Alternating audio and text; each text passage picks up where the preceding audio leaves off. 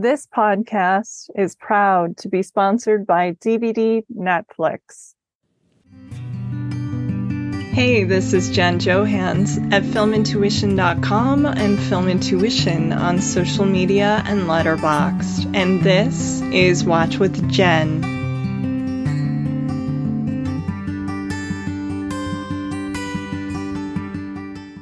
Well, today I am so pleased to welcome one of the best film writers currently working today, the wonderful Sheila O'Malley, a regular film critic for RogerEbert.com and a member of the prestigious New York Film Critics Circle.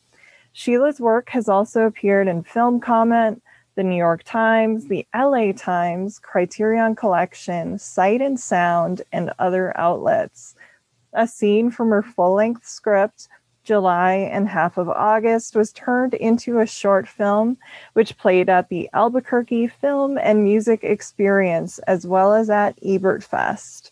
She's written the narration scripts for 2 tribute reels played at the Lifetime Achievement Oscar ceremony, one for recipient Jenna Rollins, read by Angelina Jolie, and one for recipient Anne V. Coates, read by Diane Lane. Additionally, she writes about actors, movies, and Elvis at her personal site, The Sheila Variations. Sheila, I want to thank you so much for being here. I always love talking movies with you, and I love following your work and following you on social media, and have the best time whenever we are able to connect. So how are you doing, and how has this summer been treating you? Well, thank you for having me. I think it's been a while. It's been definitely a while since I've been on your wonderful podcast. So I'm really excited to come back, and it's been so fun, as I said to you on Instagram today, watching how this podcast has developed and what you've created here. So I'm just happy to be a part of it. And my summer has been super busy. You know, my car died and I'm moving in like 2 weeks. So that's what I've got going on. And it's been a busy year of work too. I've had a couple big assignments that have been really fun. And, that's where I'm at. Yes. Well, I'm sorry about the car dying. I didn't know about that one. It's not in the plan. No. Wouldn't it be weird if it's like my plan was for my car to die? I need my car. I knew it was on its last legs, but I was hoping it was going to die in like November. Yeah. So I could do everything. I was like, oh, okay, well, that happened. Yeah. Yes. Yeah. But you have had some wonderful assignments. I was telling you off air that I love this piece that you wrote for Criterion recently about Elvis, which is your area of expertise and what brings you back today. The last time we talked was for Physical Media. It was like last winter, about the new release of Elvis, Blue Hawaii. And we had a lot of fun with that and cracked each other up, and it was a blast. Yes. The other thing I love that you wrote recently was the essay on After Hours, which was you were the perfect person to write it. And I was really excited when I saw that they had assigned it to you. And then when I read it, of course, I was. Oh, that's so nice. Thank you. That was one of those, okay, it was kind of out of left field, but I had done I'd done a video essay on Raging Bull the summer before. So I think they liked some, I don't know. I was like, okay, After Hours. Sometimes I get assignments from them. I'm like, oh, The Great Escape. Okay. I love The Great Escape. I'll write about The Great Escape. But After Hours it's one of those releases, like people were so excited that Criterion was doing it. Like there's a whole Reddit board devoted to After Hours. You know, the fan base is really, really strong for it. So it was really fun to be part of something that people were just so excited about. It's such a wild movie. I love that movie. Me too. It's my favorite movie to watch, like at the end of a really bad day or a bad date. Because I had Amy Robinson and Griffin Dunn on with my friend Kate. That's right. Hagen. I saw that. That's great. Yes. And I told Griffin that, after my car got broken into on a really bad date, like I was giving him the let's be friends speech. And then I see the car is broken. I'm like, I have to spend more time with this guy. And then, so as soon as I got home, like I'm watching After Hours, man. Right. So, yes. We've all had nights like that, although not quite as bad, but like you can't seem to get home. You are stuck in Yes. No, it's really, and watching it like over and over, like it doesn't get old. Like I keep forgetting No. stuff about it. So I'll watch it again. I'm like, oh my God, Catherine O'Hara. Okay. And I literally Yes. saw it like the week before. I keep hoping he's going to get home and why he doesn't choose to walk home. Like that's one of the most interesting, like it never occurs to him to go, okay, I'll just walk 80 I'm just blocks. walking. Yeah. No, doesn't occur to him. Yeah. Hysterical. Like nothing is stopping you. Oh my gosh. That is a really good point. It's like, come on, why are you putting yourself through this? I've walked 80 blocks. You can do it. It sucks, but what is the alternative? Well, thank goodness the alternative is the movie, but right. yes, absolutely. Is there anything you're working on that you can give us a sneak preview of, or anything you want to give a shout out to that's recent? Let's see. I'm reviewing movies every week for Roger Ebert. I'm very grateful to still, I just had my 10-year anniversary of writing weekly reviews for them, which is a gig That's that awesome. a lot of people don't have. And I'm really grateful for it.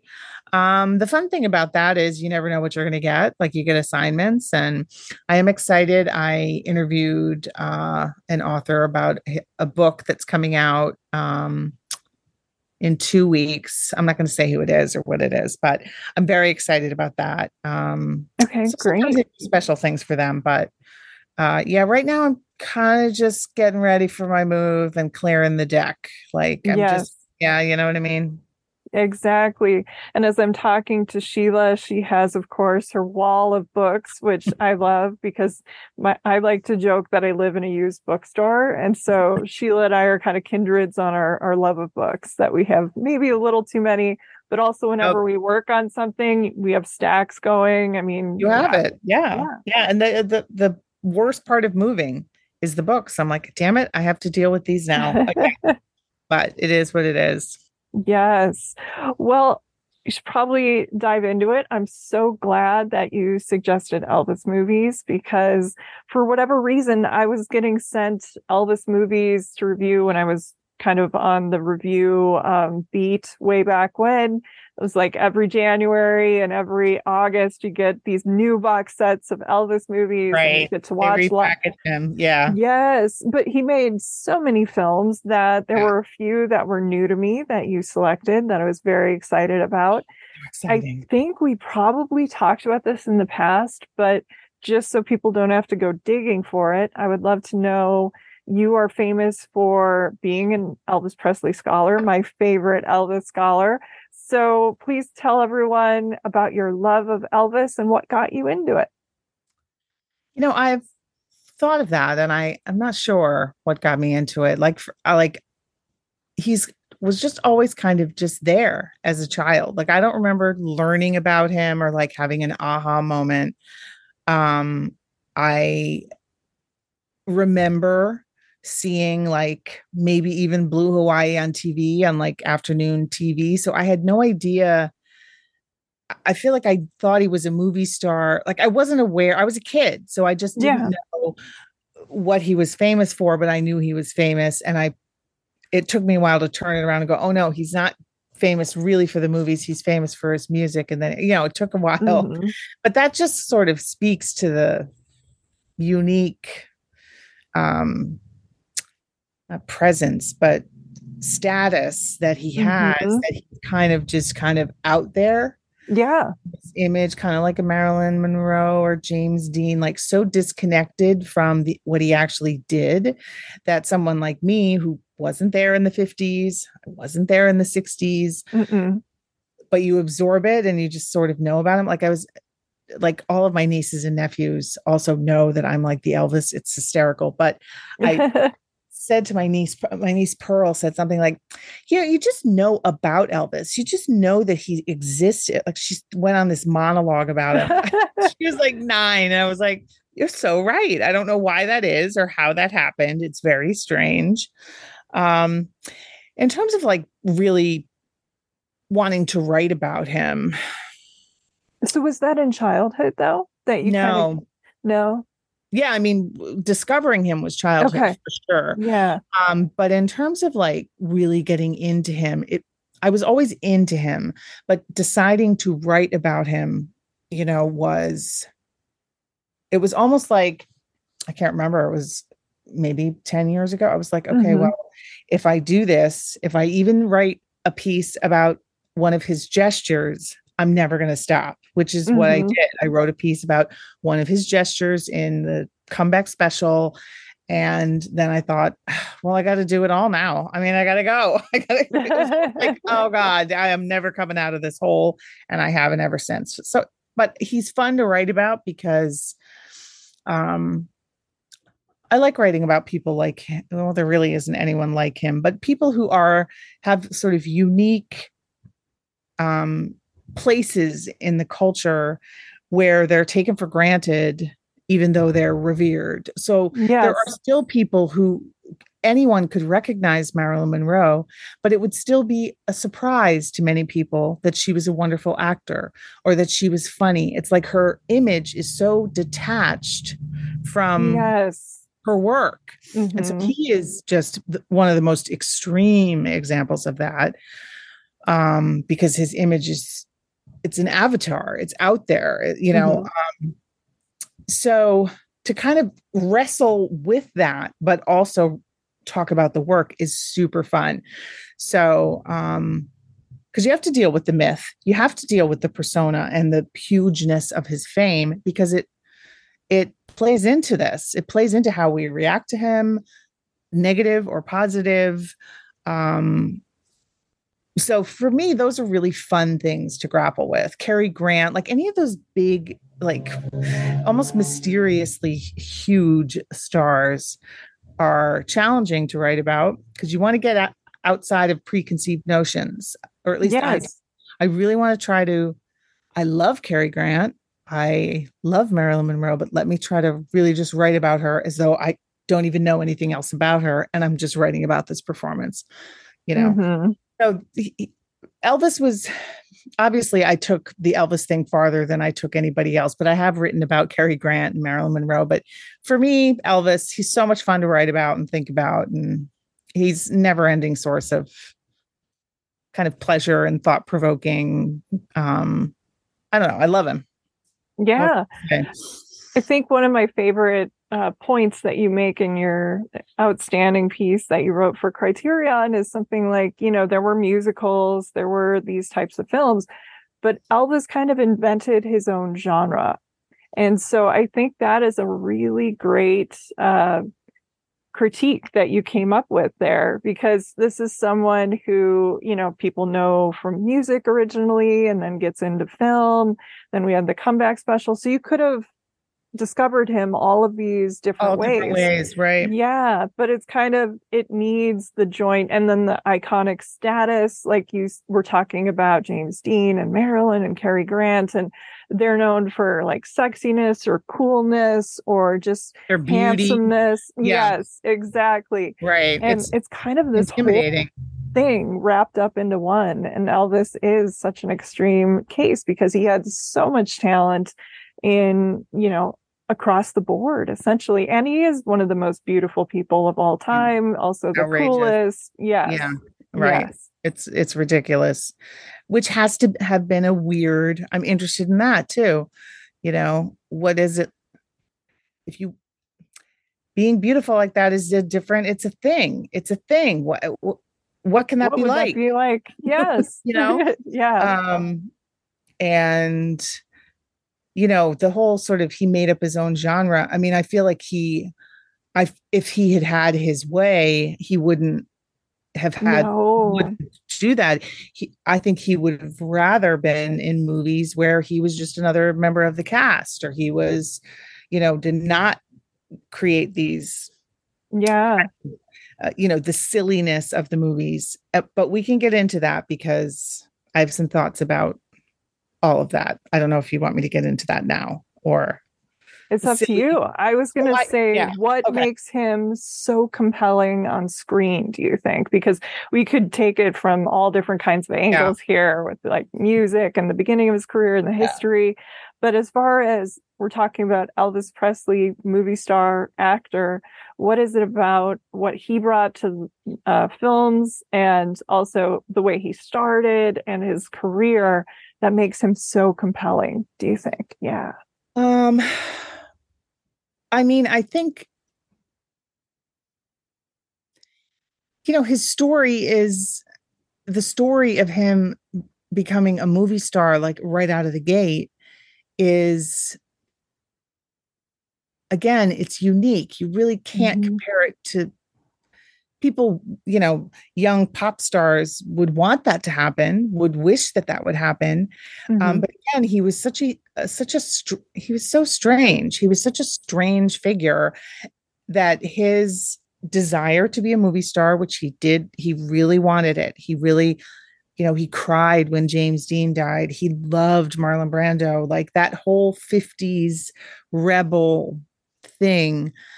Even though he like drank milk and, you know, his mother wouldn't let him swear, you know what I mean? Yeah.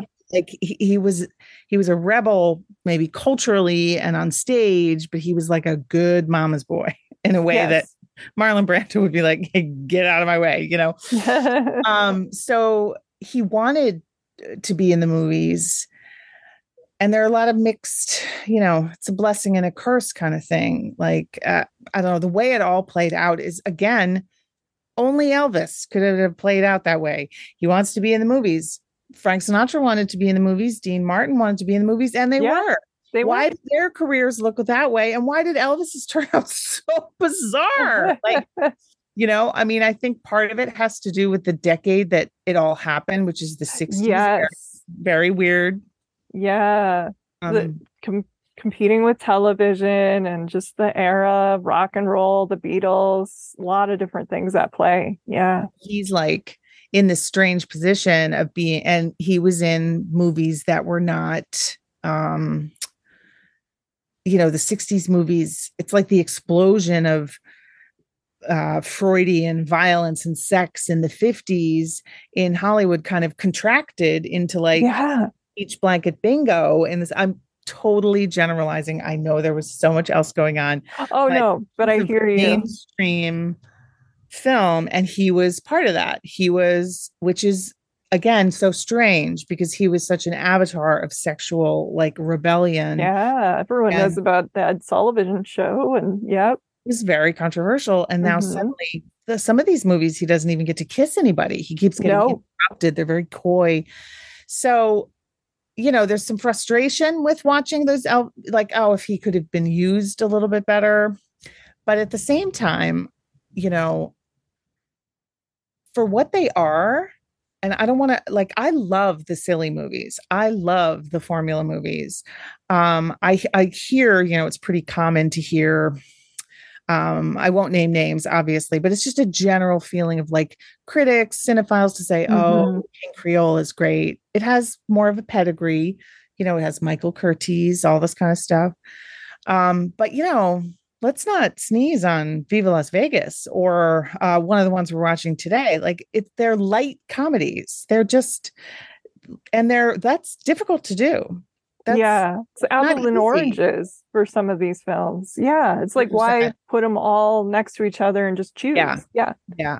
yeah, And so it's hard to picture, like he had a very light touch, which I think I said to you before when we were talking about Blue Hawaii. Like he approached these sort of formulaic movies with humor, ease, charm. It's exactly what's needed. He's hmm, not, you never feel like he's slumming, you never feel like he's unhappy, except for maybe Paradise Wine Style and Clam Bake. I'm just going to say that. Those you can tell he's like, are yeah. you kidding me? What the fuck?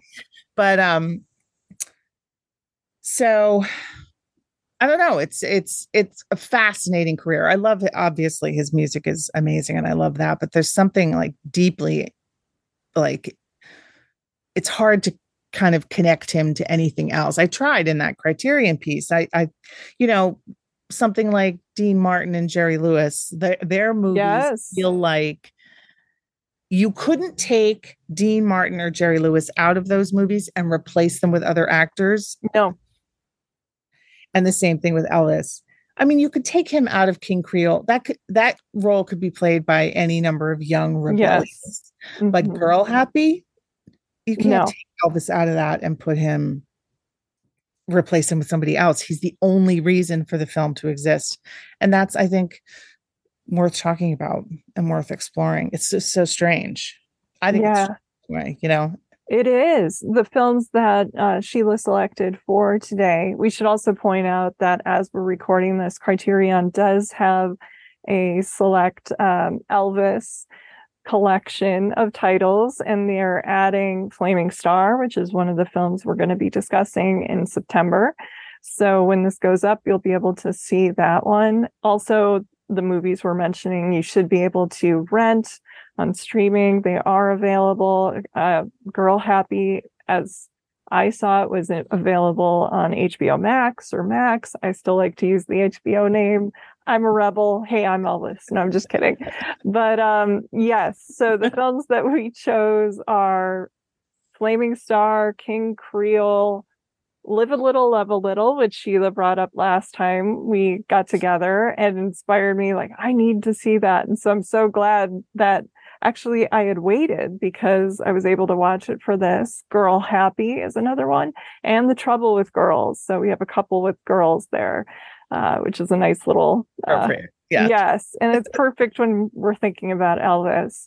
My favorite Elvis performance is definitely Wild in the Country. I think that might be his best film, actually. As you brought up, it's a strange movie. It is a very strange movie. Some of the films that he made are strange.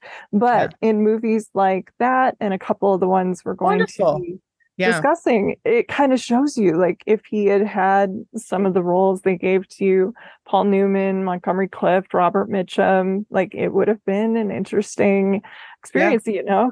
Yes. Yeah. Sure. Or if he had done Thunder Road with Robert Mitchum, I mean, my goodness, what could that have been like? Yes. It's been amazing. Yeah. There's all kinds of stories about, you know, he was on the radar of Tennessee Williams, you know, Sweet Bird of Youth. There were, like, things were floated out there that, you know, and it just wasn't meant to be, obviously. No. That was not the career he was going to have. And, you know, one of the conundrums with Elvis that you just have to grapple with and accept is that he was a rebel on stage and he was very obedient off. And, you know, he had great respect for authority, too much, maybe. You know, he was naive a little bit, but he also was very loyal. And he, you know, he was unhappy with his career. Yes. And, you know, you read about him, and, like, anytime he put his foot down, and he did put his foot down, he got what he wanted. He was very powerful and insistent, but for the most part, he felt trapped in this. He was like Betty Davis back in the 30s. I am trapped in this contract, which is, you know, draconian, that he couldn't get out of it. And he was afraid of being sued. He didn't want to be broke because he grew up poor, you know? Yeah. So his obedience to the studios, to the Colonel Tom Parker, can be frustrating when you, like, just tell him to buzz off, Elvis. You know what to do. Yes.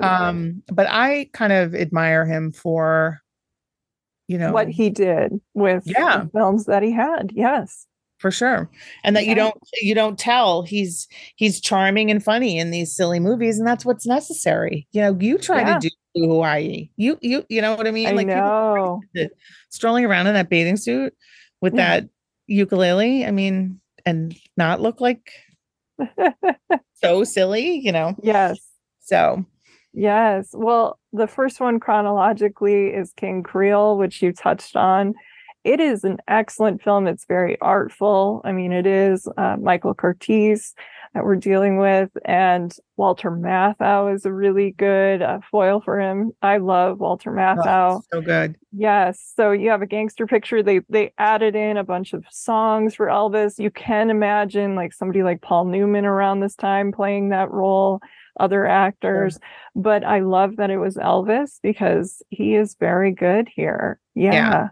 Excellent. And he's surrounded by, you know, Carolyn Jones is just a heartbreaker. I mean, but she is just so good. I mean, she's being trafficked. It's clear what is happening with that character. And then you have Dolores Hart, who plays Nellie, who is it's the nice girl and the bad girl, but Yeah. it really isn't it really isn't sort of characterized that way. It's like they're both human beings who both kind of um I like that there isn't like that binary, like you love both of them, you see what both of them Yes. could offer, and then in the end, is he even into it? Is he even he needs to figure himself out. That's really the Very much. Yeah, it kind of isn't thing. like Like, some of his other films where the end goal essentially is to find love or which girl. I mean, in this case, they're all just trying to figure themselves out, get independence, and figure out what is next because of the circumstances in which they find themselves. yeah. Yeah. And like Yeah. dad, it's one of the few times in any of his movies that he actually has a family. Yeah. That He has a he has like sister and a a dad, sister people who I he's love, supporting. Yeah. and like clearly like middle class family. Like again, in the sort of formula movies in the middle, they take place in like a kind of classless utopia of beaches and cars, and like it's not the normal, it's not a recognizable world. But King Creole is, Hmm. the dad's a pharmacist. He's fallen on hard times. The sister is putting the bread on the table. He's flunking out of high school and, working in a burlesque house in the mornings. And so it's like putting him in a context like that, which, I think really served him. And you can feel him because I'm like familiar with his work. And by Yeah. this point, he is able to go toe to toe with Walter Matthau, with Carolyn Jones, where he was kind of intimidated in maybe Love Me Tender, or, in this, you see him he's so good in Yeah. all those scenes. Yeah. I read this was like his favorite performance, his favorite role as far as all of his films went. Is that what you had heard too? Yeah, I think he was really, really proud of it, and he was treated with respect. And Yeah. Curtiz was Walter Matthau tells some really funny stories about, um, you know, Curtiz's accent, which was like incomprehensible to so many people.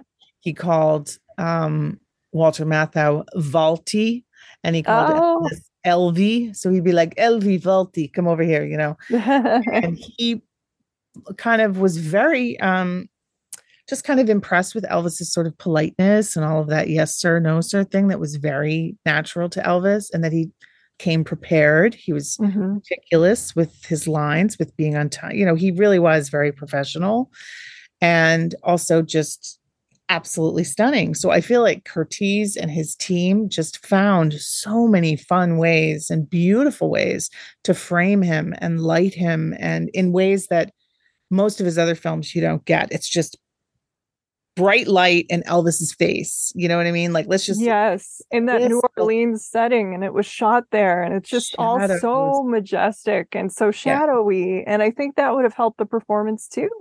Yeah. Yeah. Yeah. It you could see how sort of beautiful he was. But I hate to keep saying strange, but he really was like, imagine him walking through the door, like that, his presence. And so Curtiz kind of highlights that, like one of my favorite numbers that he does in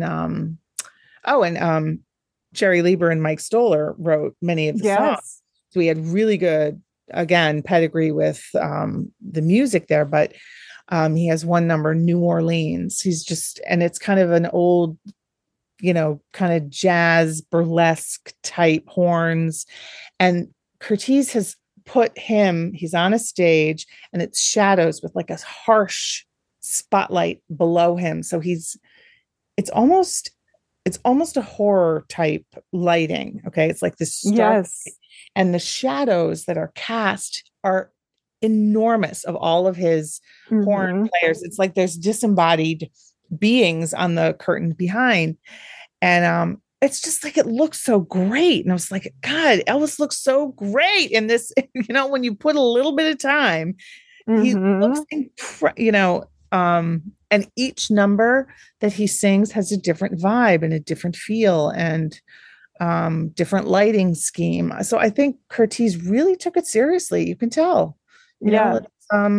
this is a, not a story that's going to change the world, but it's like what's going on right now in 1958. We got tormented young men with greased up hair having feelings across the Hmm. land. And so this is the stories. So yeah, I love King Creole. Yeah, it's a coming of age in between high school and college, that time period in your life. And, I think the 50s are kind of known for exploring that.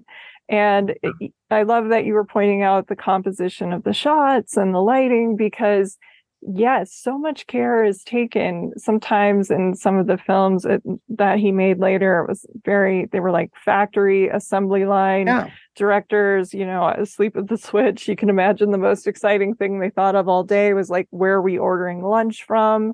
That kind of thing. And here, there is so much to this film. And it's just like when you watch it, and I was rewinding some of the scenes that I liked again and finding it just so glowy and memorable compared to, the films I think that people most associate with him. And Yes. I think, 100%. This is yeah, it's definitely a good one to start with, just so you can a see, good gateway movie. know. This one, and Wild in the Country, and, Yeah. Flaming Star, too. Another really Sure. great performance. Yeah. Yeah.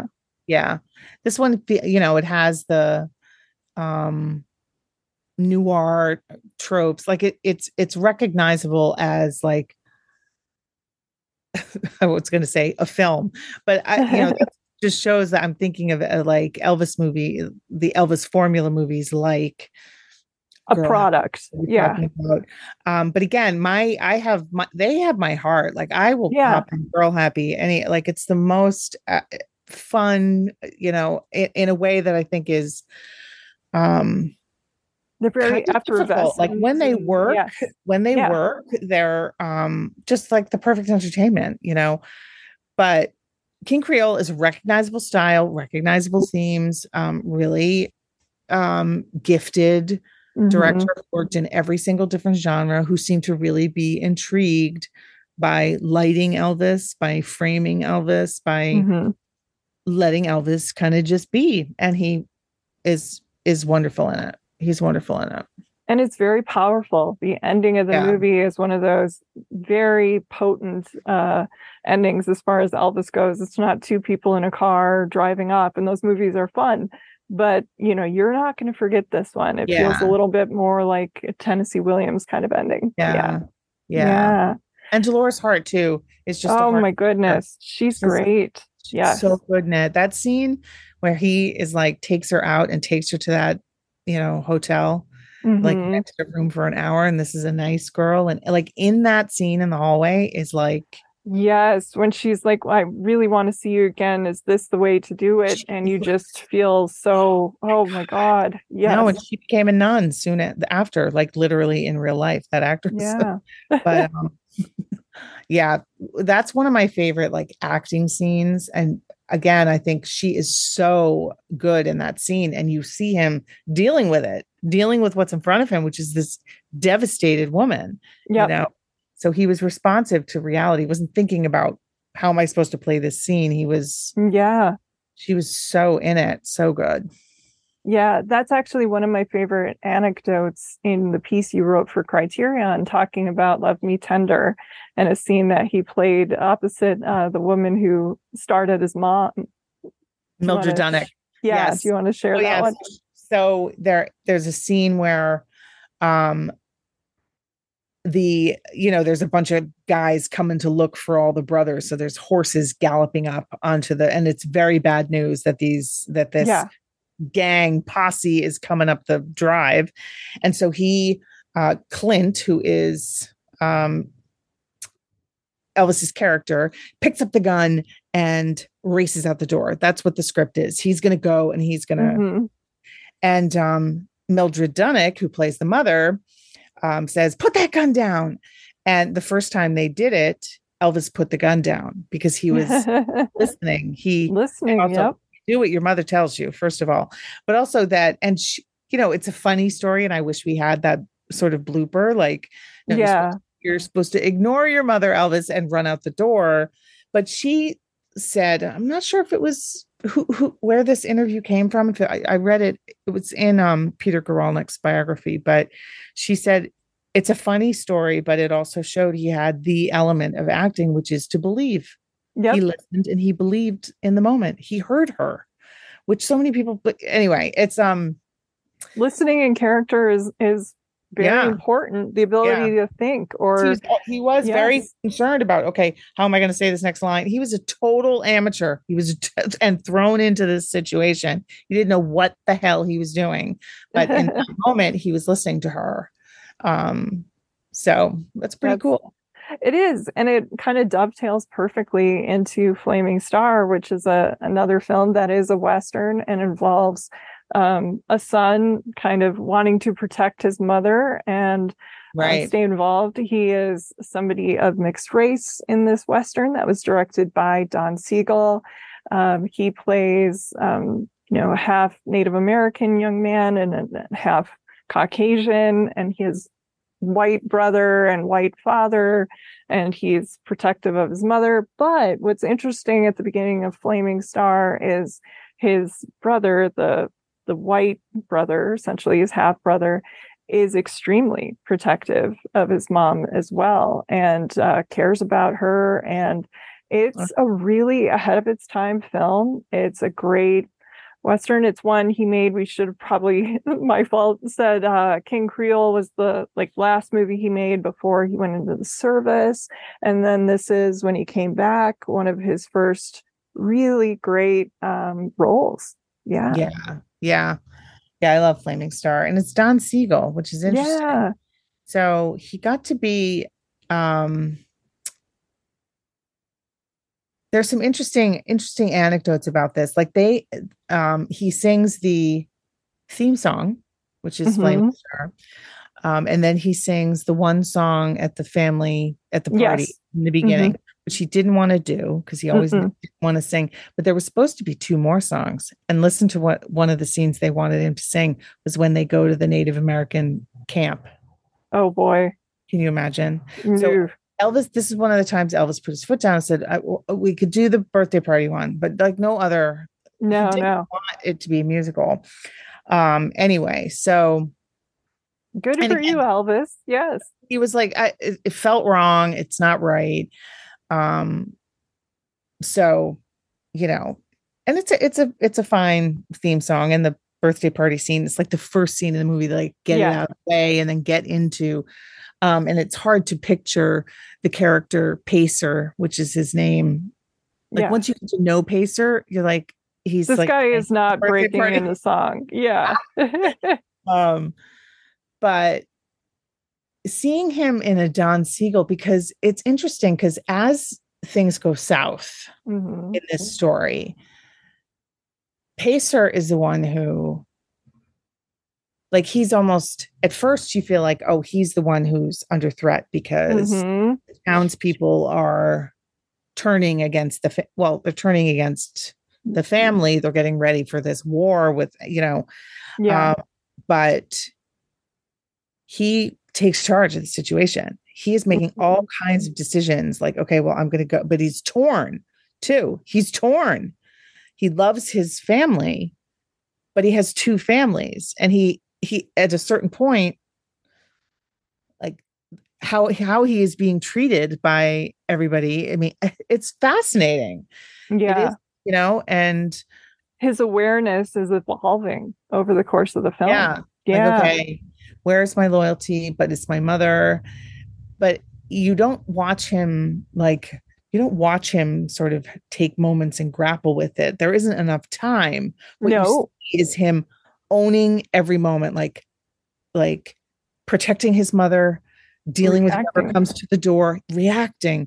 And that's Don Siegel and like action and dealing with, complicated I mean, it is a very sort of tense film, right? Yeah. Like painful moments of it's Mm-hmm. like the people are that you meet in that town are just, except for Barbara Eden. You love Barbara Eden, right? Yes. Um, like the harrowing scene where these people come to the door and the mom wants to, I mean, she nurses Oh, people and it's she, mm, and these men come in and then how they act when he leaves the room and just, it's really intense. And you can kind of see that foreshadows to like some of the films that Don Siegel is going to make. And absolutely. also then when Elvis returns, he knows something has happened, but he doesn't know what. And he plays it very well. Yeah. Yeah. Yeah. And we should mention it is Dolores Del Rio, the wonderful Dolores Del Rio, Yes. playing his mother. So it's 1961, however. So we do have, the issue of it is not a, we have our Mexican American actors Yeah. It playing. isn't a Kiowan. Yeah. It's one of the, but the subject matter is treated with real sensitivity, and it is for what it is at the time. Like, I wasn't aware. I was just looking something up that like South Africa wanted to ban it because of the interracial marriage. Oh, wow. I didn't know that. They Wow. like it like that was what was most controversial to them Oh, about wow. was that a white man would not marry a white woman, right? I mean, it's like Yeah. Geez. vile. But Yeah. so it's a very sort of specific message. They don't back away from the message. He Hmm. is the character because he's in between that has to grapple. Yes. He has maybe what, like 20 lines in the whole thing. Like, that's what's Yeah. cool about it. It's all action. He's like loved riding horses. There's a couple of moments where you can tell he's riding, and he's doing some very difficult riding. There's one where There's some really tricky stuff. Yeah. and it's all in one. You can tell it's him. Yeah. Yeah. So it's kind of cool seeing him. Again, with shot composition that matters. Yeah, When I was looking up the movie to like kind of tweet about it, and I was looking at photos, I mean, some of these stills, this is the era when Westerns were, huge on the screen to try to, compete with television. And right, this is a right. stunning looking movie. And I love how you can just see a lot of it playing out on his face, that great listening that we were talking about. It's right Yeah, there. Yeah. no romance for him. No. Mm-mm. So it's not about that, which is, you know, An outlier in his career. Yeah. interesting, kind of interesting. And he's quiet and alert and very like butch. Like, he's butch. He takes Yes. charge of things. He's like Yeah. It's a coming out there Marlon and saying, Brando-y so kind yeah, of role. Yeah. like almost anti-charming. Now he's like so beautiful that Yeah. it's hard to deal with, but he is not playing. It's not about that, this role. He is like, shirtless for quite a bit of it, which is another rare thing. He looks great too. Yeah. He was very in shape at this point. Yeah. It's prime Elvis. Yeah. Yeah. Yeah. But so I think I get very wrapped up in that family dynamic. Like, Yeah. every time I see it, I feel like those actors are all wonderful. I completely believe it. Um, It's a good ensemble movie too. yeah, It isn't sure. like Elvis's name. It probably was above the title. I don't know. But Yes, yeah, but it's in a different, way yeah. for sure. They have like, Barbara Eden is sort of the girlfriend of the brother, and she wears breeches, and so you can Yes. feel a little bit of the, you know, burgeoning feminism coming into the Western of like, we're not gonna, Yeah. this is like a girl who, she's doesn't care what the townspeople think, and she's gonna be with it. Uh Yeah. so Yeah. it's The Dick Van Dyke Show stuff crossing over yeah, with the wearing pants. Yes. for sure. In a So Western, you need that. Yeah. yeah. So I Yeah. think it did well enough, but it's enough that it didn't do well enough. I don't know. Yeah. Then, films like Blue Hawaii, there was GI Blues. Some of these were such big hits. They just wanted to keep replicating them and making those Yeah. as cheaply as possible. Yeah. I think you said 3 times a year some of these films are coming out. Yeah. and with this assembly line precision. And one of the films that is quite a bit of fun from this era is the next one that you chose, that you said you can watch anytime. It is really fizzy, effervescent, a great spring break movie. I mean, you have Girl Happy there with one of his co-stars that he works with quite a bit. Was this their first movie, him I and think this Shelley was their Fabares? first, and they're very, you can tell how much they think each other is funny. It's like there is Yeah, kind of chemistry, but there's like emotional humor chemistry with them. caring about each other. How they Yeah, really like each other. So like I yeah. think she did Speedway. There was another one. Is it Clam Bake?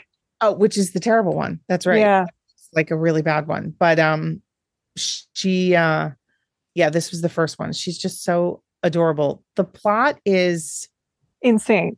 Yes, ridiculous. yes. I mean, think about it yes, for like 2 seconds. It's like, this is really gross. it is. You know what I mean?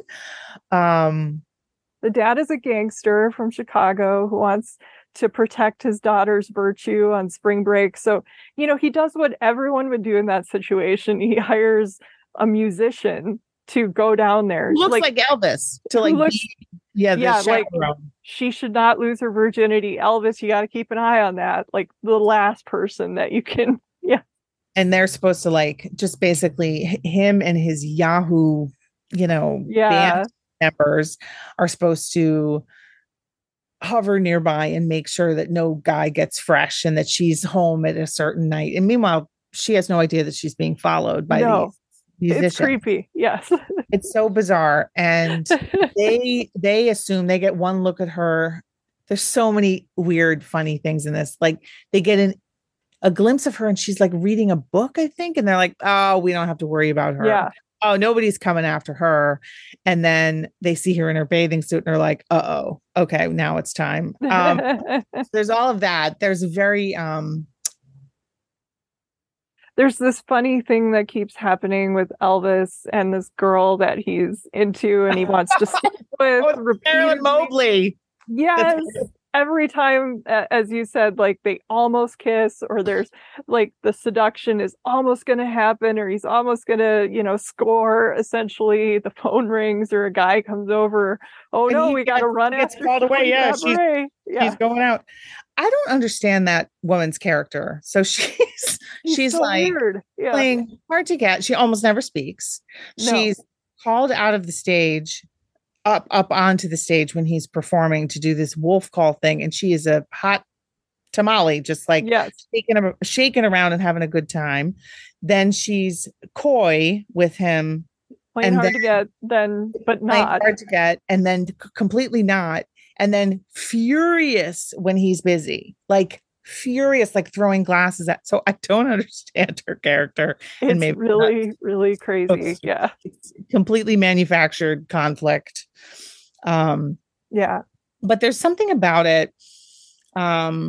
He sings. The stakes could not be lower. No, and you never really buy the chemistry, like you were saying, between the two, but they're adorable together. They're so cute, and she's so cute. Like she's being courted, surrounded by this Italian count. Well, he's not a count. That's Viva Las Vegas. But Hot Lips or something. Something. Yeah. Up to no good. Like he's got his own boat. He gets her drunk. So know he's up to no good. Mm-hmm. And she, he's not a valid rival in any way. You forget his existence for long periods of the movie. He makes about as much sense as the character of the Elvis girlfriend. Yes. They should get together because I actually kept waiting for that to happen. I know I have seen this movie before, but I completely forgot. I'm just like, oh, those two are gonna meet. And no. And like then there's the whole like stripper who comes into the action, who I love kind of there. Yeah. And she's just like, there is a level of like stripping is liberating. Yeah. So they managed to kind of get some subversive stuff in there. And then she's the most practical one who's like honey, you gotta, she's living in the real world. She's like the Yeah. only person in that whole movie who lives in an actual real world. Um, but I don't know. There's something about it that the colors are just to die for. It's like a beach. Yes. The whole thing It's is a beach ball. beautiful. Yeah. Little sea drift Candy coated. Yeah. It's a is little strange because I think he goes like water skiing in long sleeves, and so some of that's a little strange, but it's a lot of fun. Yes. oh God. Yeah, and then how many times did he go water skiing in his movies? Because Viva Las Vegas is very funny because they're suddenly like professional water skiers, like jumping over the waves. Um, so yeah, there's like weirdness. Like, how old are those guys? Elvis is, I don't know, 26. No, he's older It than that. almost seemed like they were, yeah, some of them were pushing 30. Yeah. Oh, they looked way older than they look like. So they're like, staring at the girls on the beach with binoculars from 2 feet away. And this is the coy kind of lascivious side of 60s cinema, like leering, which is sometimes like really gross. You know what I mean? It's like sex is no longer a part of film. It's not going to be shown. Nobody's going to get into bed with each other. And so then it comes out in this twisted, weird kind of way. Because it's the era of the pill, and all of that is Yeah, happening off screen. Yeah. off screen. It's like it Yeah. hasn't really, like the films in No. the 50s were much more frank about Oh yeah. everything about life. So it's not, since those are sidekicks and peripheral guys, I don't mind it as much. And the girls are pretty funny as well. Like all the girls, everyone's just there to have a good time. Like there's a scene where they're looking for her. She's disappeared with the Italian guy, and they're wandering around looking for her. And like people are popping out of the bushes.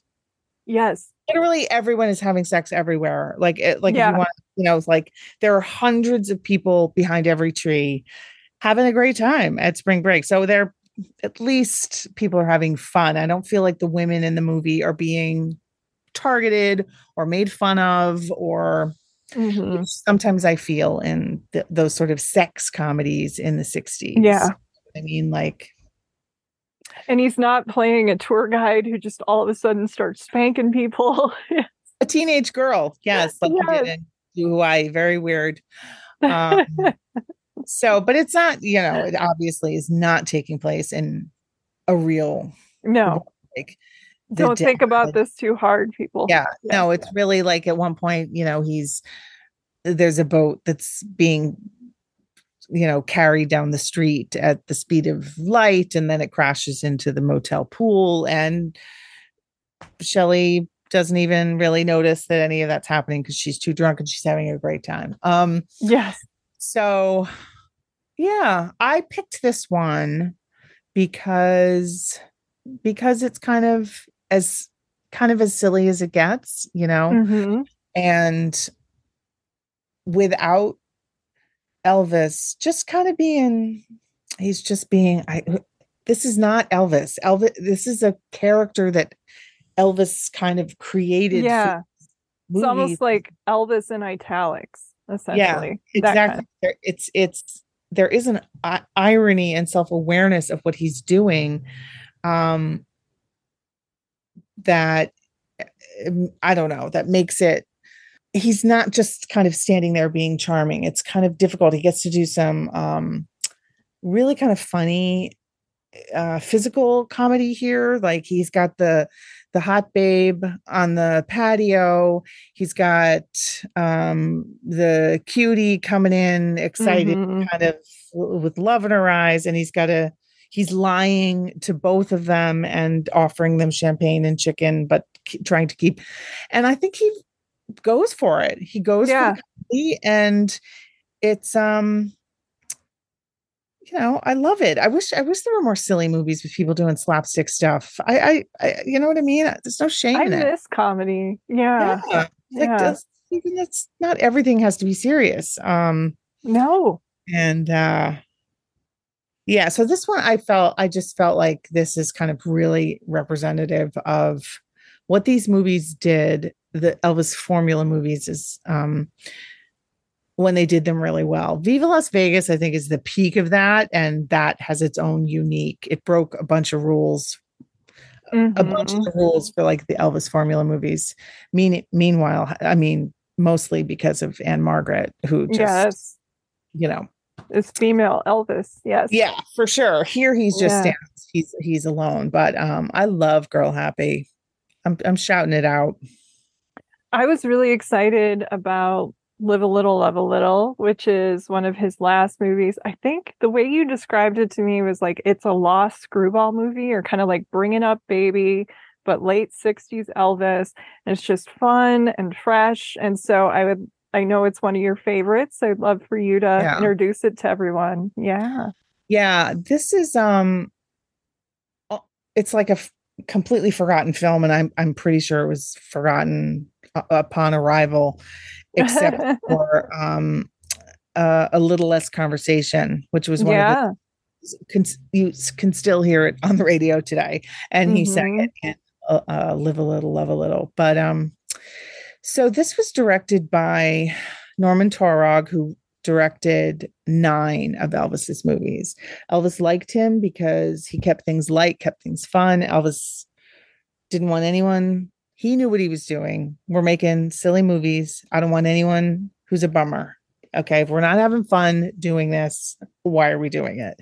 And Hmm. he really liked Tarok for that. But this movie shows, what is it, 1968? Is that the year? Uh, Yes.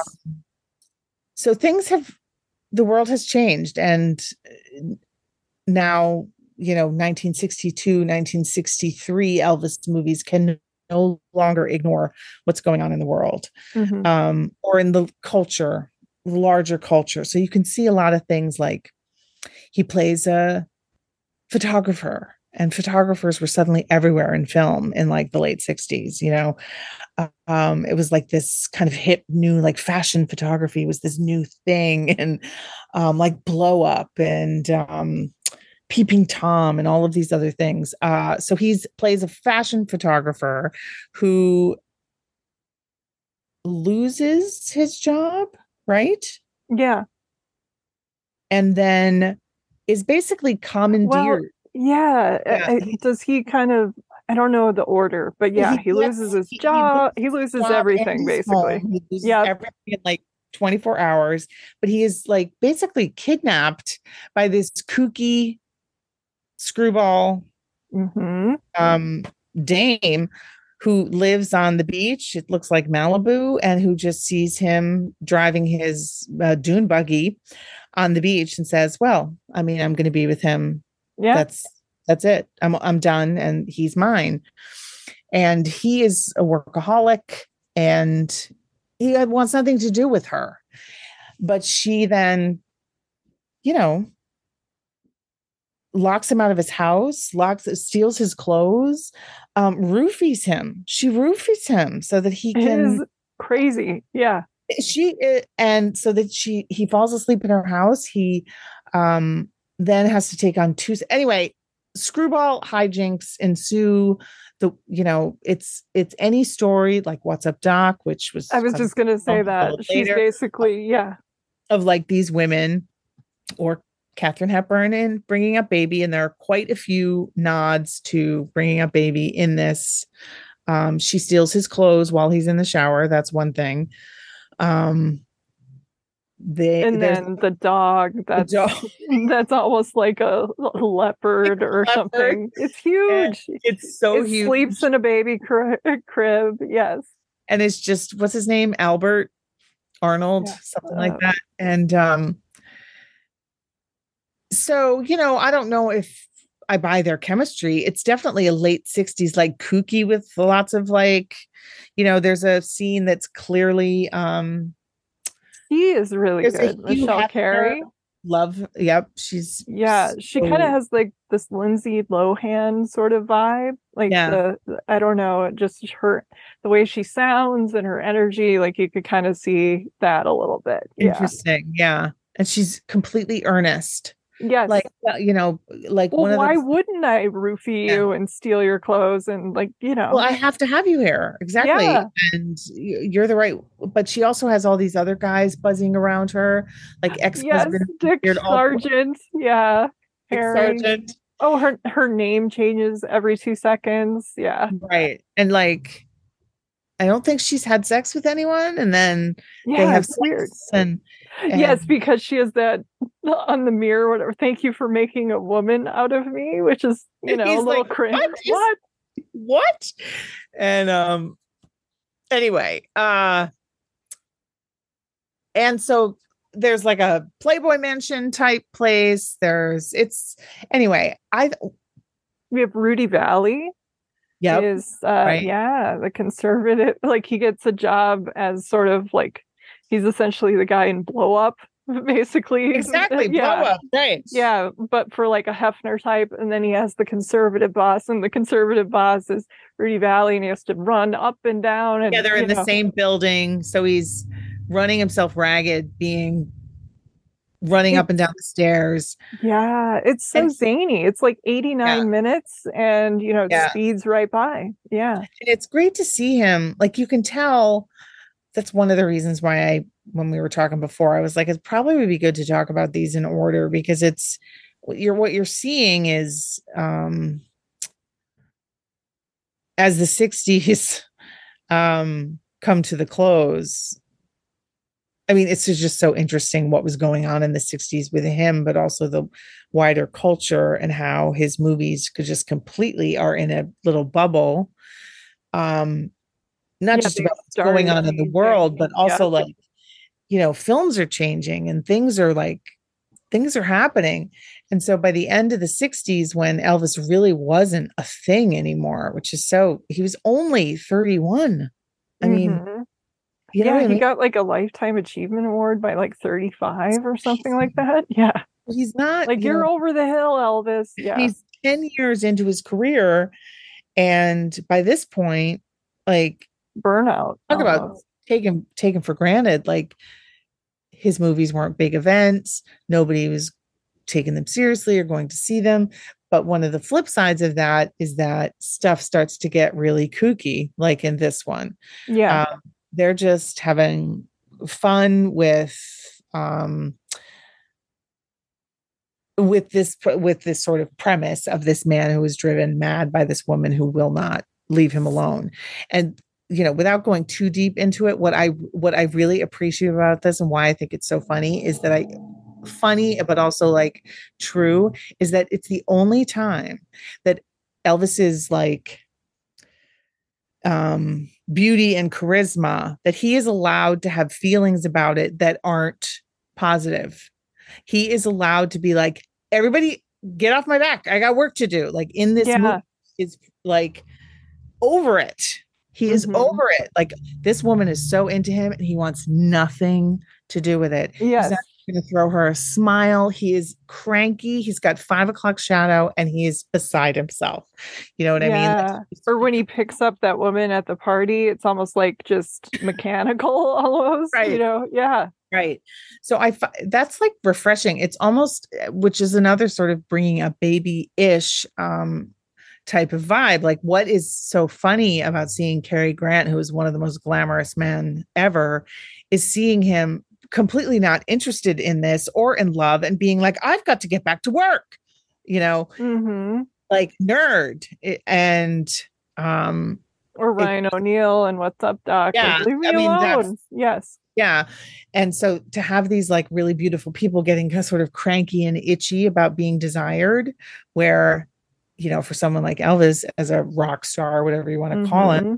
he was supposed to be totally okay with it and encourage it. And in this, he's like, listen, lady, I'm sick of it. It's funny. It's funny, and it feels like it's hitting a nerve. It's like there is a truth to it that you're not going to ever say, God, I No. wish screaming women would just get off my back and give me some privacy.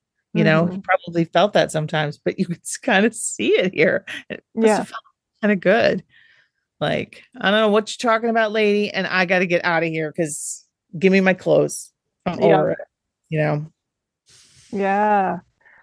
And our last movie was one of his last films. Yeah, I mean, I think Change of Habit might have come out at the end, but this was right before it. This was another one that is new to me, a very strange film. Yes, The Trouble with Girls, which is kind of a weird title for what it's about. Dumb Yeah, title. because Mm-mm. it's It's about not about that at the all. Chautauqua in 19, I think 27, like a traveling medicine show. There's murder. It's very strange. It's like a variety show kind of setup. It is a real ensemble film, kind of Yeah. like, King Creole and Flaming Star felt like ensemble movies. And yeah.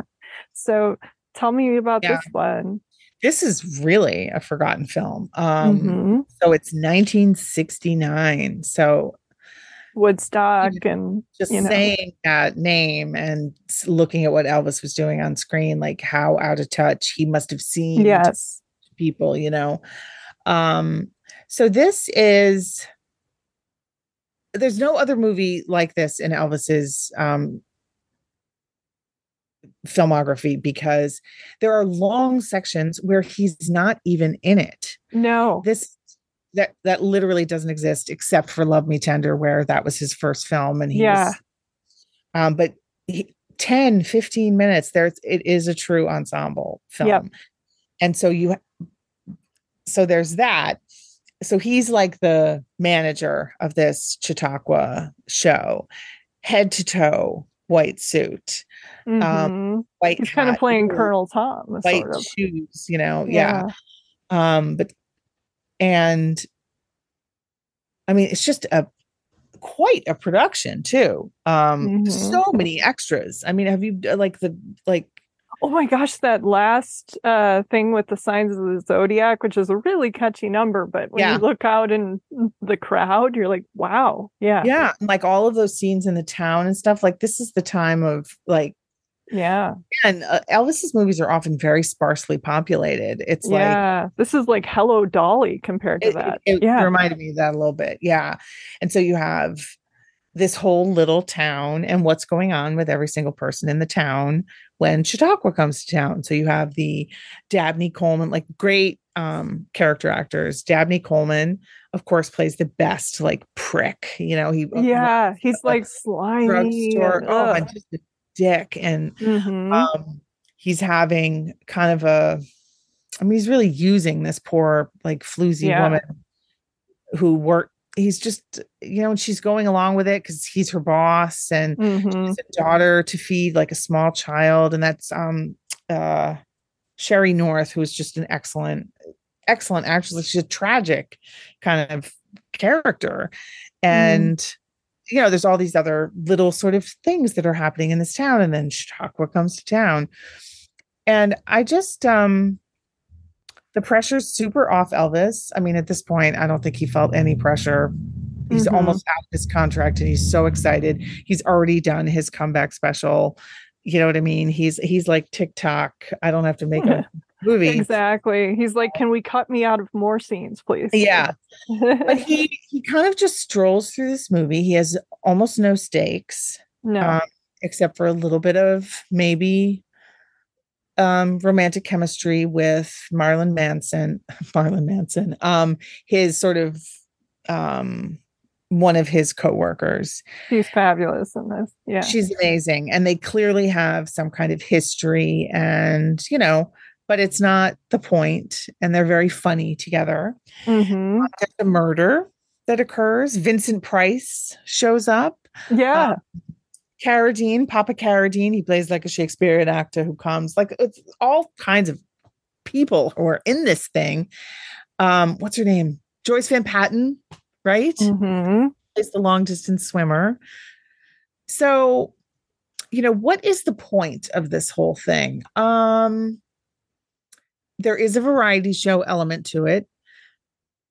Elvis, but it's not Elvis. Elvis sings two songs. Yeah. One of them, he steps in. I have my quotes for the gospel quartet, which is so thrilling to me that he actually gets to sing gospel I in one know. of these. And he loved that song so much. And that's actually the Jordanaires who sang with him. Yes. It's so cool. Yeah.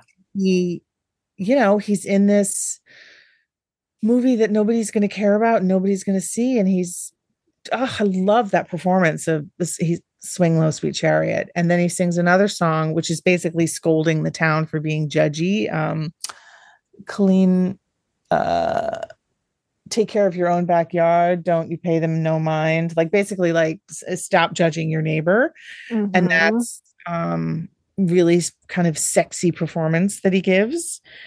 There's all kinds of weird camera choices that are made of like from the perspective of the children, from the perspective of I don't know. It's one of those like who is the lead here? Like we're in the children's perspective looking up at Elvis. We're in the drunken woman's perspective. I don't know. I like it. I like it because it is a little loose and messy, and he kind of strolls through it super chill. He is super chill. He interacts with everybody. He's listening.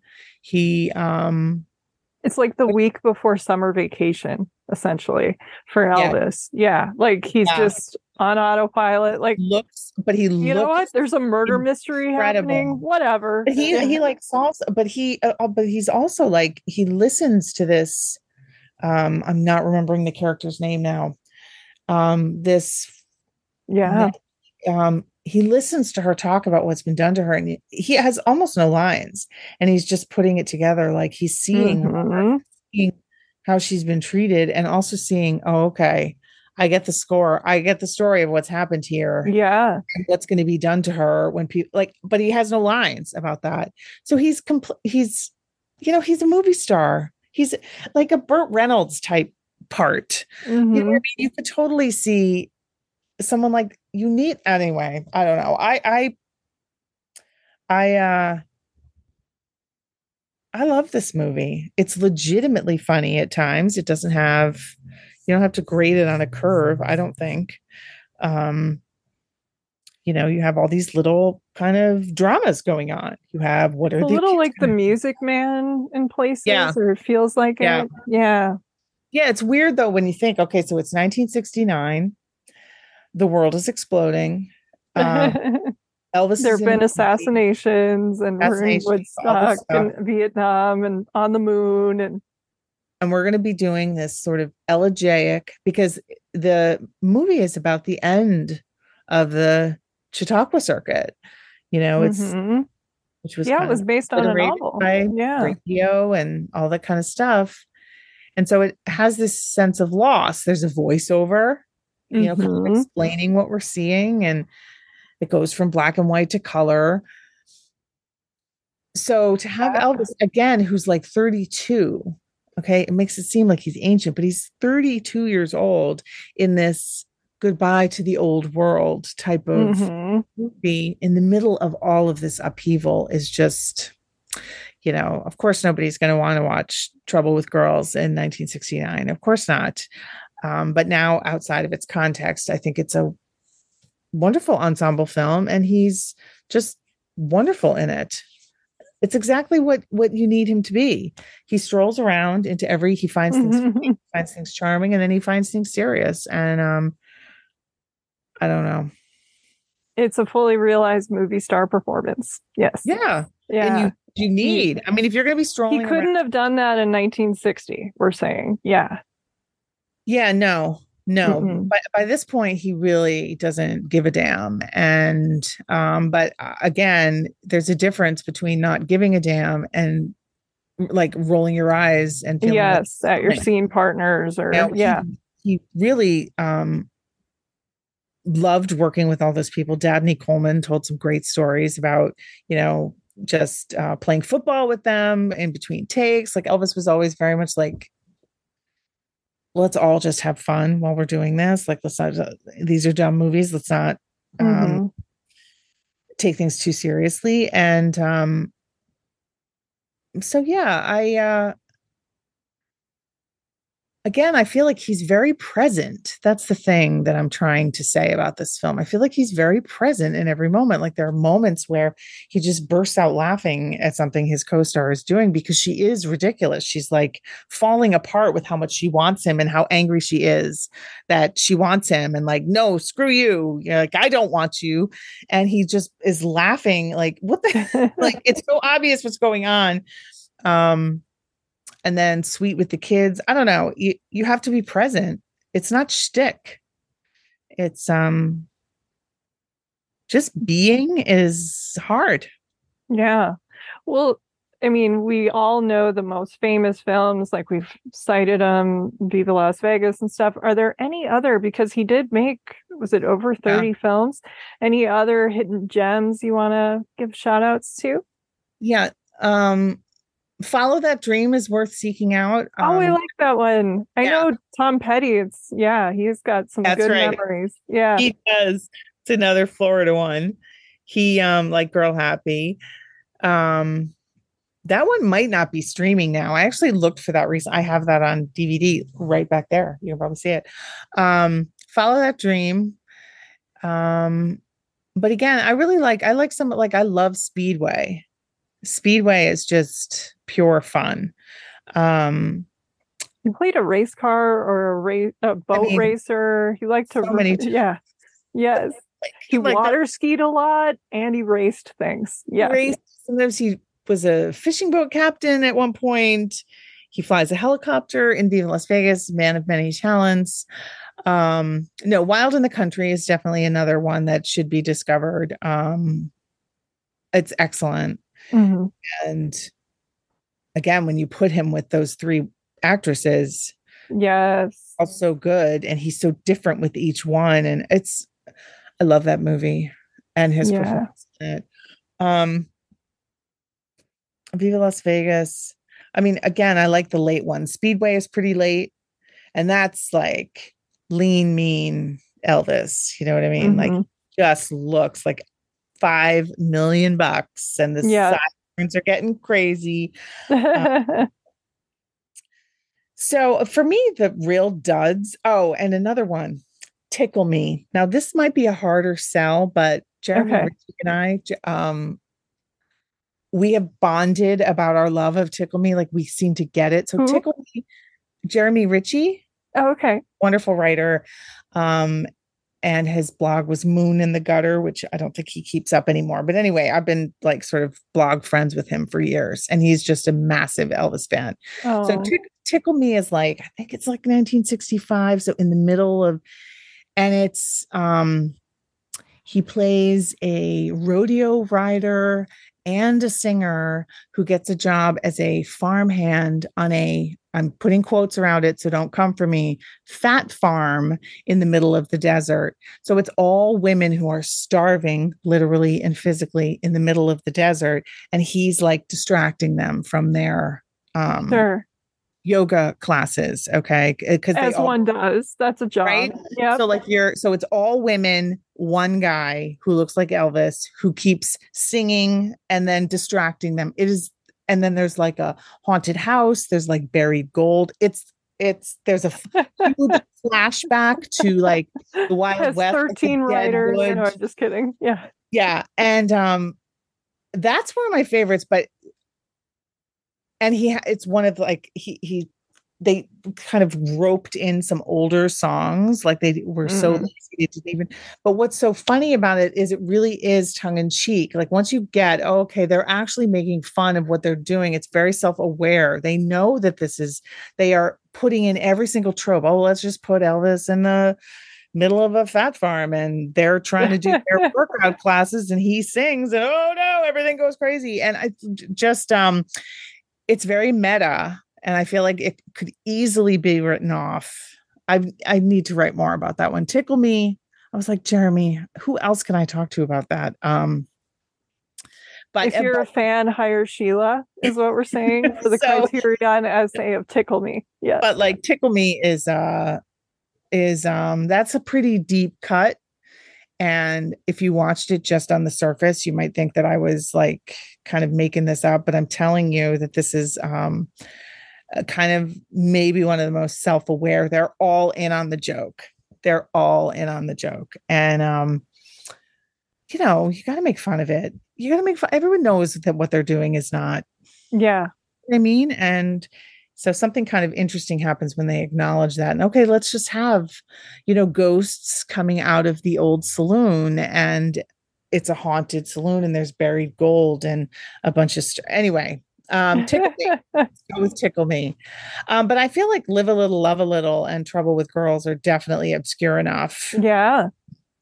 At the very end that, and Live a Little, Love a Little, I feel like there's no reason that should not be, it's a, you know, in any list of like good, sexy 60s comedies. You know what I mean? Yeah.